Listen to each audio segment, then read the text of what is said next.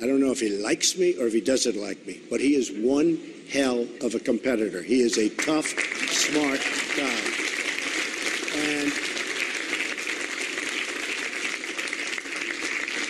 And he has got an amazing future. He's got an amazing future. So I want to congratulate Ron Ananian. It seems that some of these cars just want to be discussed. I think the cars are as big a ham as I am sometimes.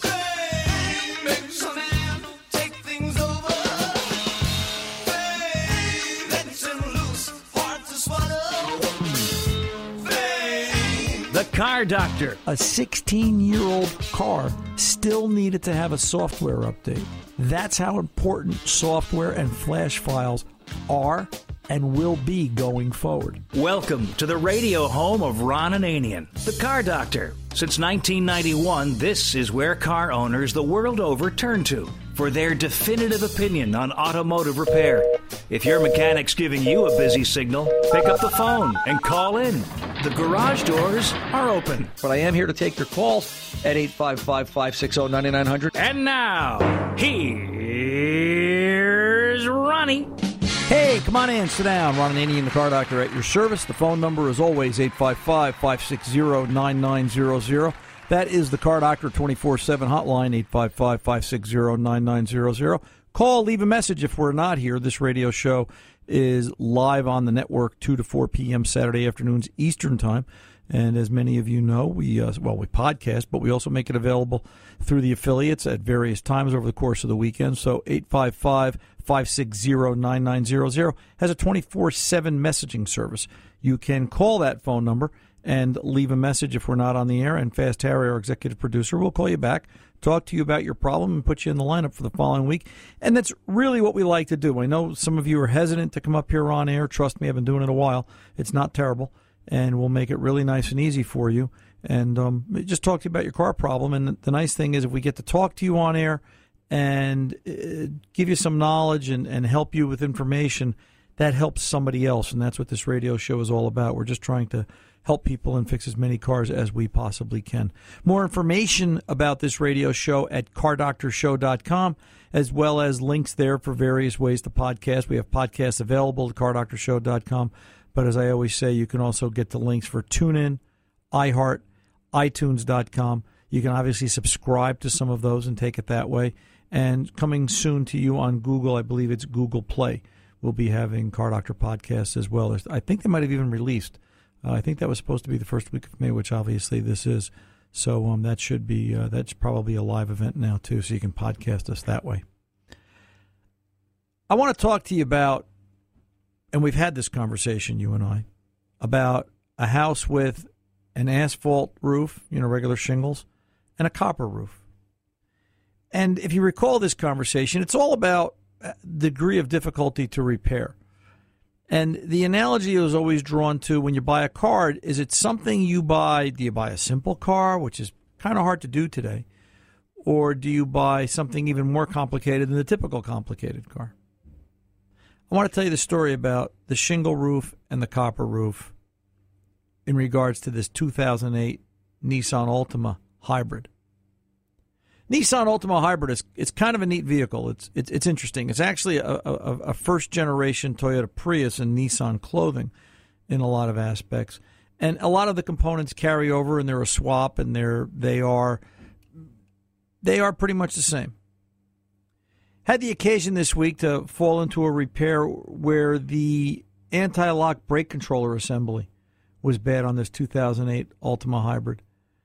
And it's really kind of a, I don't know other way to say it, but a scary situation. Here's an 08 Nissan that you look at it, 180,000 miles. I don't want to gloss over that too quick. And the electronic anti-lock brake controller was bad. Now understand, this car has 3 basic braking systems. It has the anti-lock brake controller. It has a master cylinder that operates the rear brakes by means of, it's a manual master cylinder, not power, but it's a master cylinder that is the safety, that is the fail-safe if the electronic anti-lock brake controller fails. And then it has TSM. TSM is trees, shrubs, and mailboxes, because when the master fails after the anti-lock brake controller stops working, you're going to have to hit one of the three in order to get the car to slow down. This particular Altima, this copper-roofed vehicle, needed a controller. The controller was $1,700, close to $1,800. And it's not a simple bolt-in. It's not something that, in 20 minutes you're done. And the bleed procedure takes upwards of 2 hours. There are some very specific things that have to be done. The total cost for the repair on this 180-something thousand mile vehicle was encroaching $3,000 by the time you put sales tax in it. And you look at that and you say, why? Is it really necessary? I always think about that expression. Is this trip really necessary? Is this repair really necessary?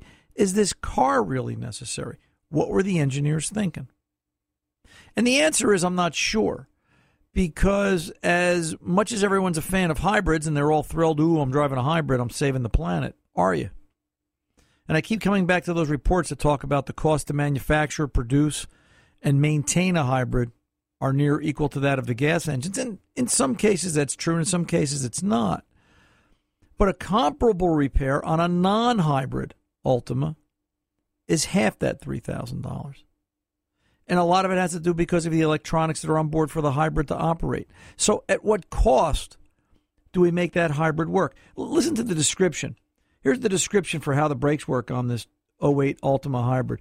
The system detects the degree of brake pedal operation with a brake stroke sensor and 2 master cylinder pressure sensors, and then calculates the optimum hydraulic brake force.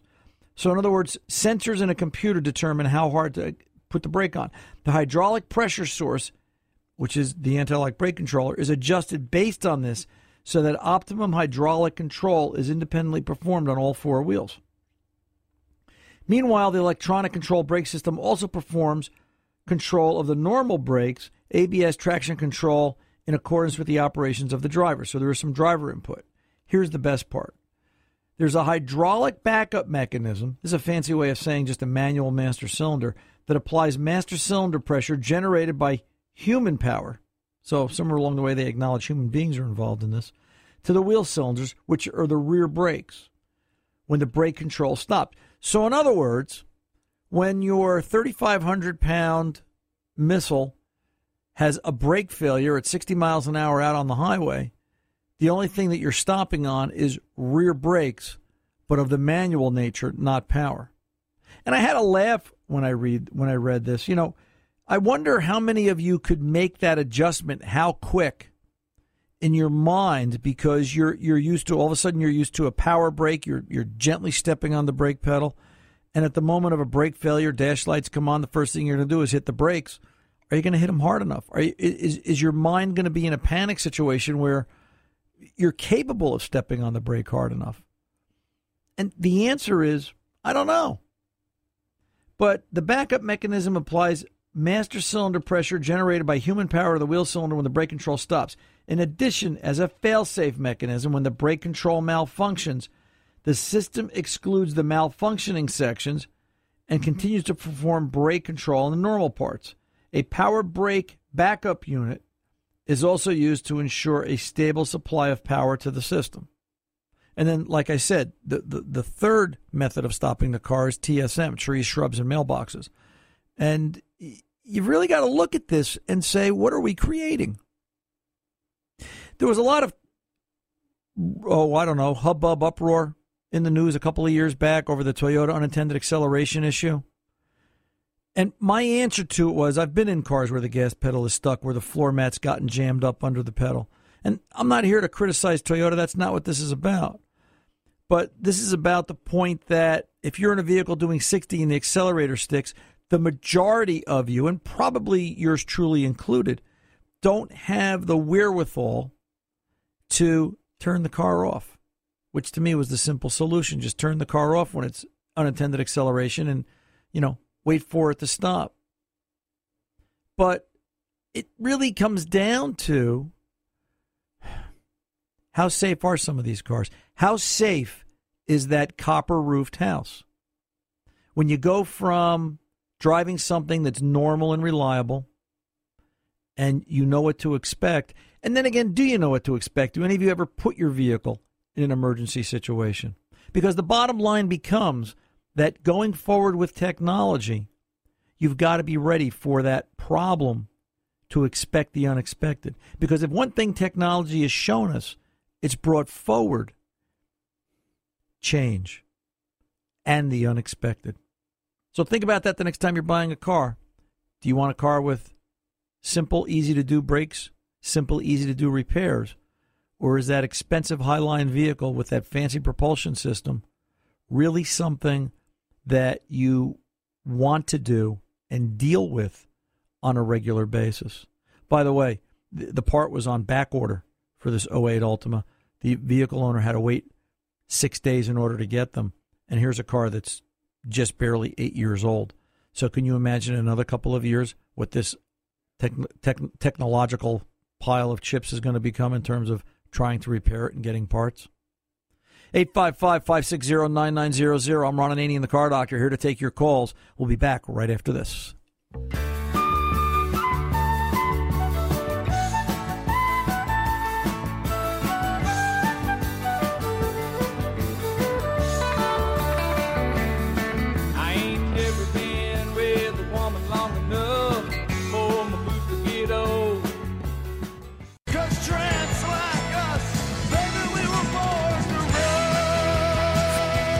Welcome back. Ron Ananian, the Car Doctor, rolling along at 855-560-9900. This just in, I sort of feel like Walter Cronkite with a little dee-dee-dee-dee-dee-dee-dee-dee. Ron, help. That's why I mean it's sort of like a Walter Cronkite moment. I'm the TV guy that used to have the old 1977 Chevy wagon, but for the past 2 years, I have a 1997 Lexus ES350. I need your help desperately. My left front caliper's piston. Isn't it funny? I opened the show talking about problems with brakes, and we're going to go a completely 180 degrees different and talk about brake calipers and master cylinders on older Lexuses.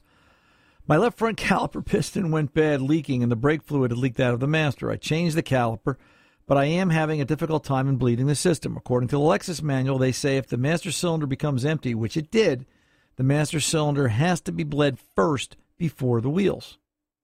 They say to loosen the brake lines at the master, slowly depress the pedal, and hold it, block the ports on the master with your finger, then release the brake pedal. They say to do this 3 or 4 times.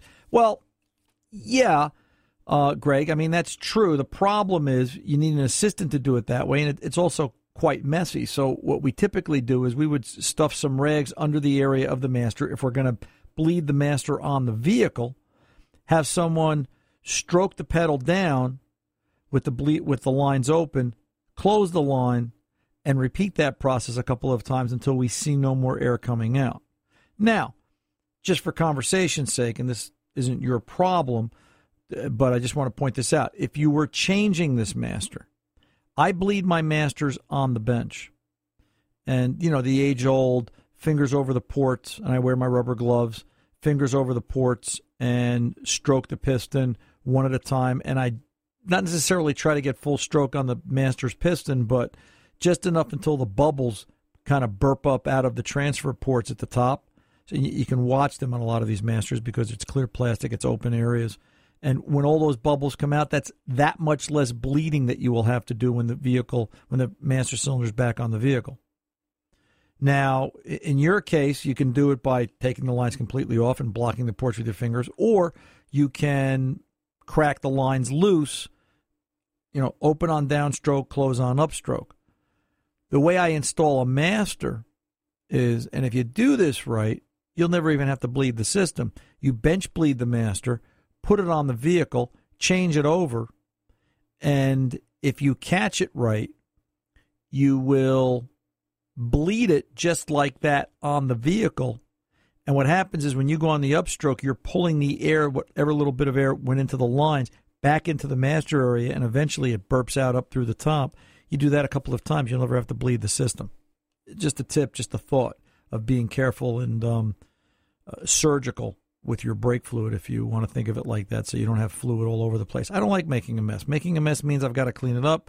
Putting down any kind of speedy dry or any kind of rags means I've got to clean those up, means I've got to use up resources. Never a good thing. You continue in your email, Greg.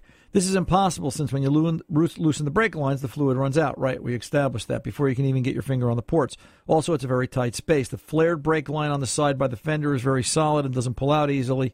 Is there a better and easier way or method to bleed the system on that car in order to get a pedal? I'm by myself with no assistant.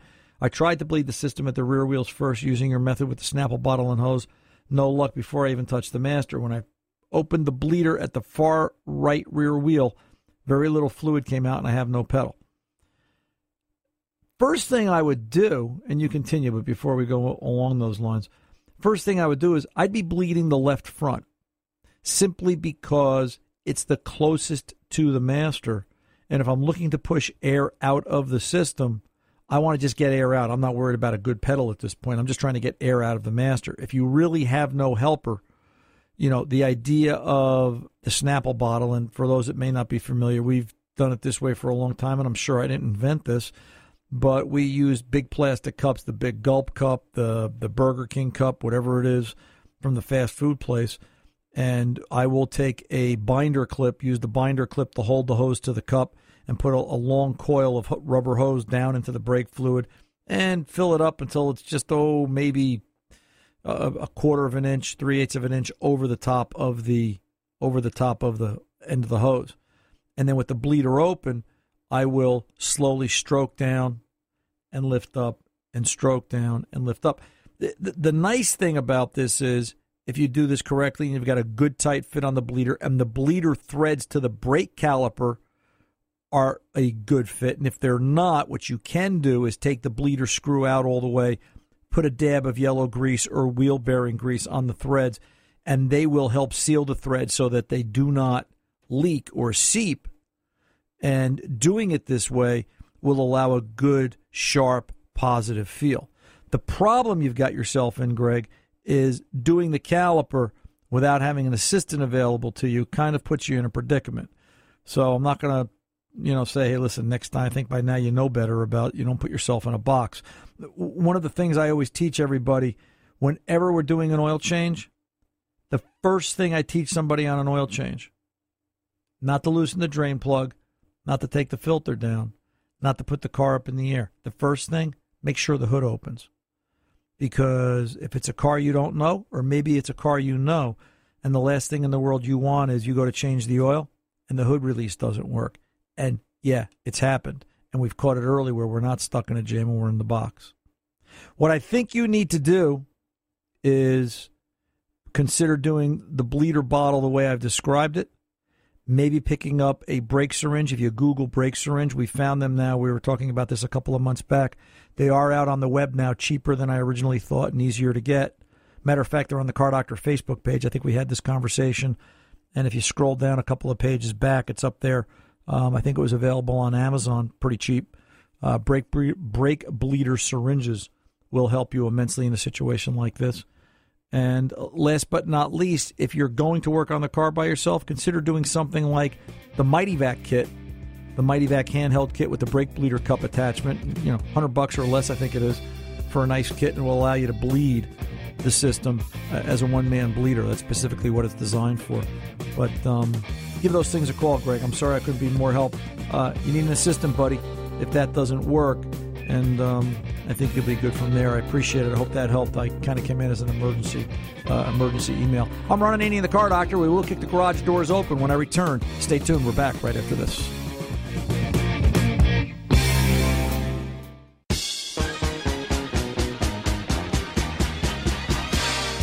Hey, welcome back. Ron Ananian, the Car Doctor, rolling along at this 855-560-9900, the Car Doctor's 24/7 number. Podcast of this radio show at cardoctorshow.com. Don't forget, get out to Facebook. I haven't mentioned that in a while, but get out to Facebook, like the Car Doctor page. Like the page, Ron Ananian, the Car Doctor. Ask a question and win a Car Doctor T-shirt. And we're going to be giving away a Car Doctor T-shirt coming up. I believe not this segment, next segment, as we have our Facebook winner all lined up in queue. But right now, let's get over and talk to James in Louisiana with some questions about an 89 Suburban and problems with the alternator. James, you're on with the Car Doctor. How can I help? Yes, Harry, I have a 1989 1500 series Suburban, 5.7 liter. Okay. And I've got a problem with my alternator. It doesn't seem to charge the battery when I have the battery terminal wire attached. But if I take when it is attached, the car runs very rough, has no power, and I can't keep it idling at a stop sign. I have to keep gradually touching the accelerator to keep it going. And I'm wondering if I have an open between the battery terminal and the battery. And I was hoping that someone might be able to help me. Okay, here's what I think's going on, James. In that, and let me just repeat that for everyone because the phone broke up a little bit. So you've got an 89 Suburban with a 5.7 liter. It's a rear-wheel drive. And the issue is it's got a rough idle. It runs rough. You have to keep your foot on the accelerator pedal to keep it running at idle. Otherwise, it might stall. And if you disconnect the alternator heavy battery wire, the car runs okay, but obviously it's not charging. Is that a correct statement? That's correct. Okay.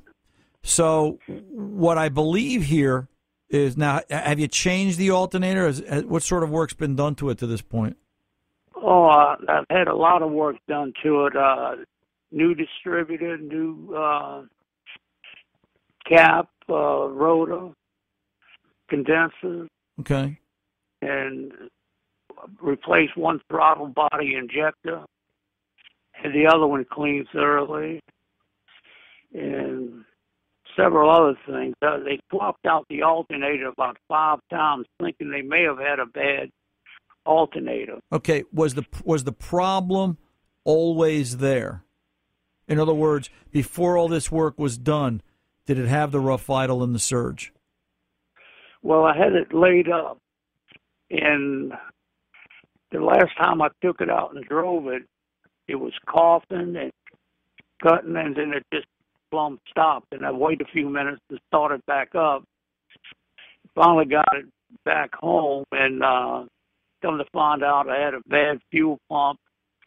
Replaced that, the fuel filter, and a number of other things that were done to it, but okay. We still can't get the alternator problem straight. Okay. Let me just comment a little bit if I can, James, and then I'll give you the answer.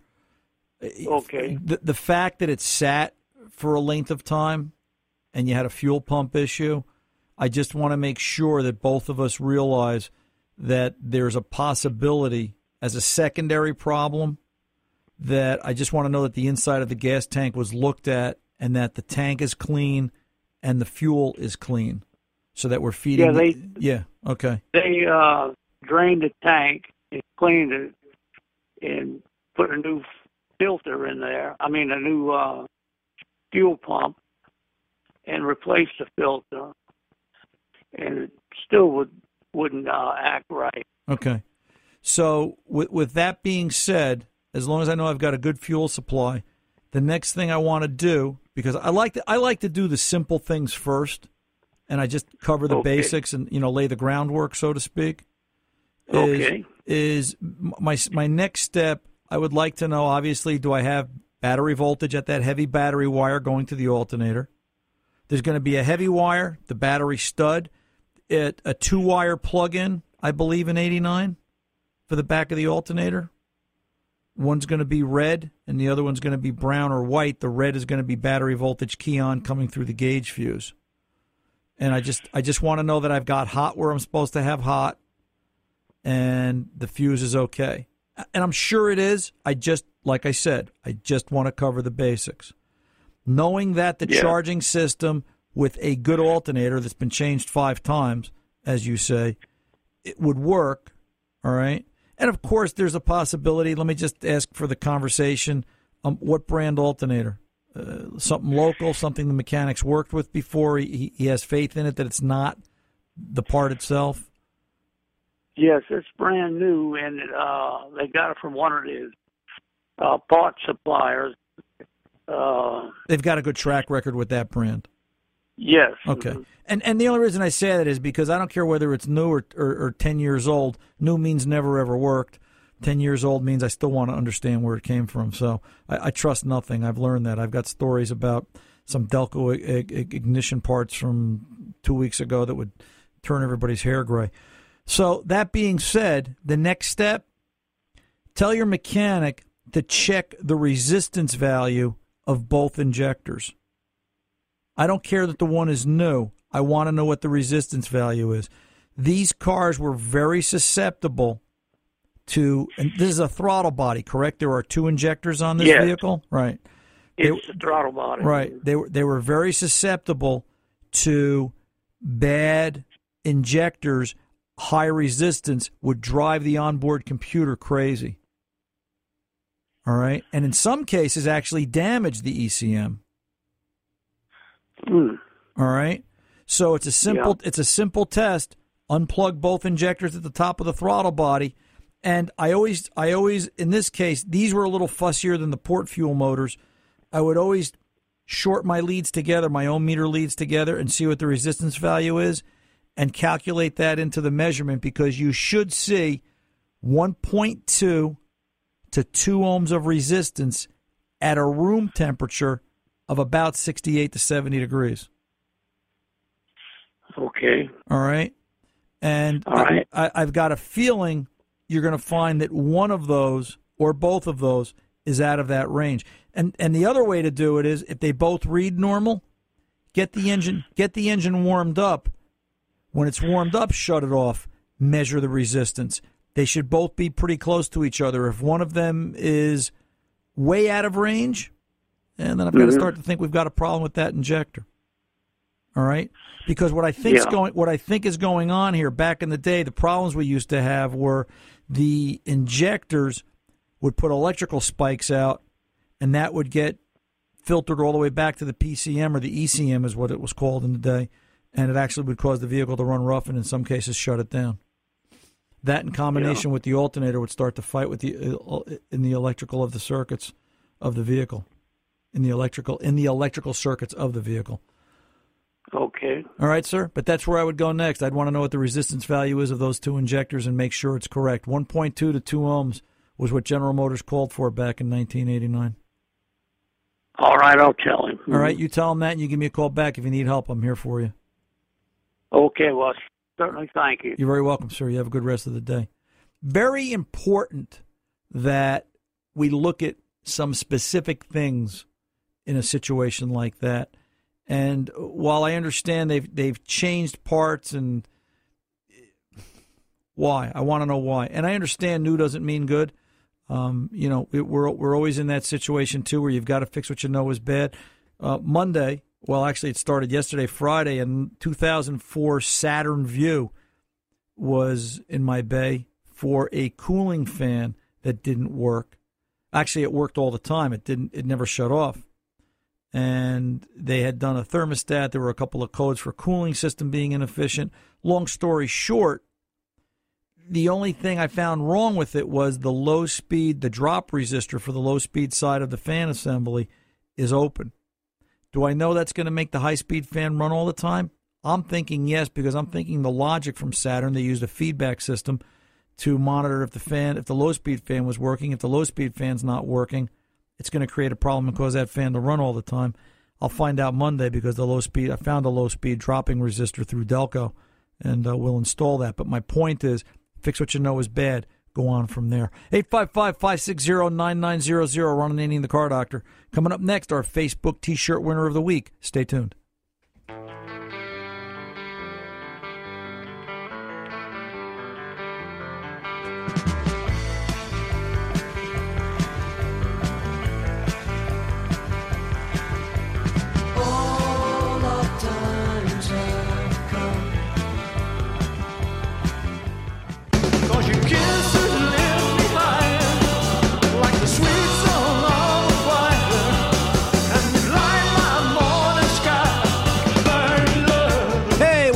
Ron Ananian, the Car Doctor. Happy to be here with you. 855-560-9900 is the phone number. Give us a call. Keep in mind that is 24/7. Give us a call. Leave a message if we're not on the air.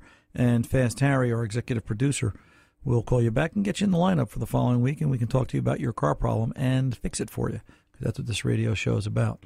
Speaking of Fast Harry, is Harry out there somewhere? Harry. I'm right here. Hey, bro. It's time for the Facebook T-shirt winner of the hour this week.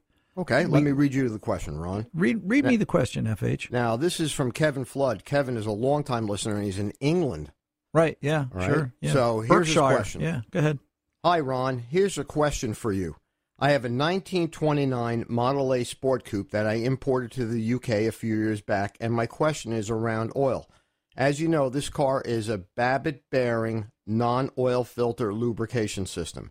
I removed the oil pan a while back and cleaned out the years of sludge left from a combination of non-detergent oil and lack of changes over the years. I ran some synthetic 10-weight 30 in it for a few days to complete the cleanup, and now I've gone back to straight SAE 40 mineral non-detergent oil. Would it be wise to stay with the 40-weight mineral, or do you think, say, a 10-weight 30 synthetic would at least do no harm, and perhaps the benefit of the long term? That was a little typo there in his Facebook post. Love the show. Kevin Redding, Berkshire, UK. Well, I'll tell you what. Thanks, Harry. Good job. It's funny. A friend of mine has a Model A, and we talk about this all the time. And Hick tells me that, and during the course of the conversation, he too was concerned about oil and how much to put in and what weight and what viscosity. And we had the whole Pennzoil conversation, and I made him get out the Pennzoil Synthetics, pennzoilsynthetics.com, and read all about their synthetics and how their synthetics do help clean, because that is a plus. But in the end, in a Babbitt-style bearing of something of this age, think about what we're talking about. We're talking about an engine that's been around close to 90 years. It's survived on such a variety of oils and such a variety of owners. I'm sure the care and expertise level given it sometimes weren't great. And it still managed to get here. Look at the design and the technology. Look at how good it was. My concern with going to a multi-visc in something like this, Kevin, and what I said to Mike, my friend with the A, is that it's a Babbitt style. And you worry about viscosity. You worry about putting something in there too thin, trying to add technology to a place where technology may not do any good. And as far as cleaning the oil, word about the synthetic and how clean, because it will, Pennzoil synthetic will help clean up the engine. The fact is, you're going to change the oil so often now because you're trying to take care of it, you're going to baby it, that I don't know that, sludge is going to become an issue. So if it were me, I would probably stay with the SAE 40 mineral non-detergent oil. And if you wanted to run a little synthetic through it once in a while to help clean up whatever sludge might be forming or whatever sludge you might think come out, that's good too.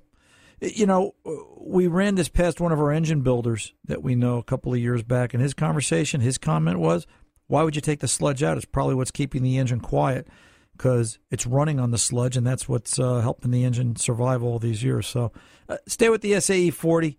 Use the synthetic if you want as a cleaner on an occasional basis. You can read all about Pennzoil Synthetics at pennzoilsynthetics.com and draw your own conclusions. But Hickey's still running his heavyweight one viscosity oil, and he's doing it the same way, where he runs a Pennzoil Synthetic through it on an occasional basis, and that seems to do the job for him.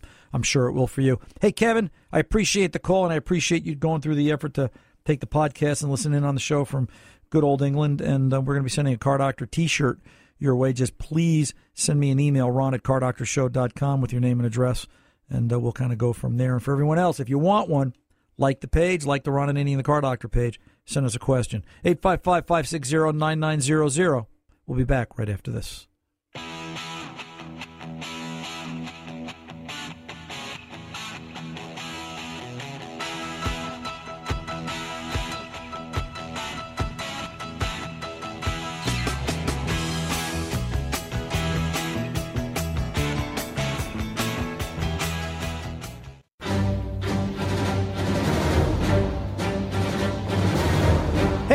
Ron and Annie, the Car Doctor.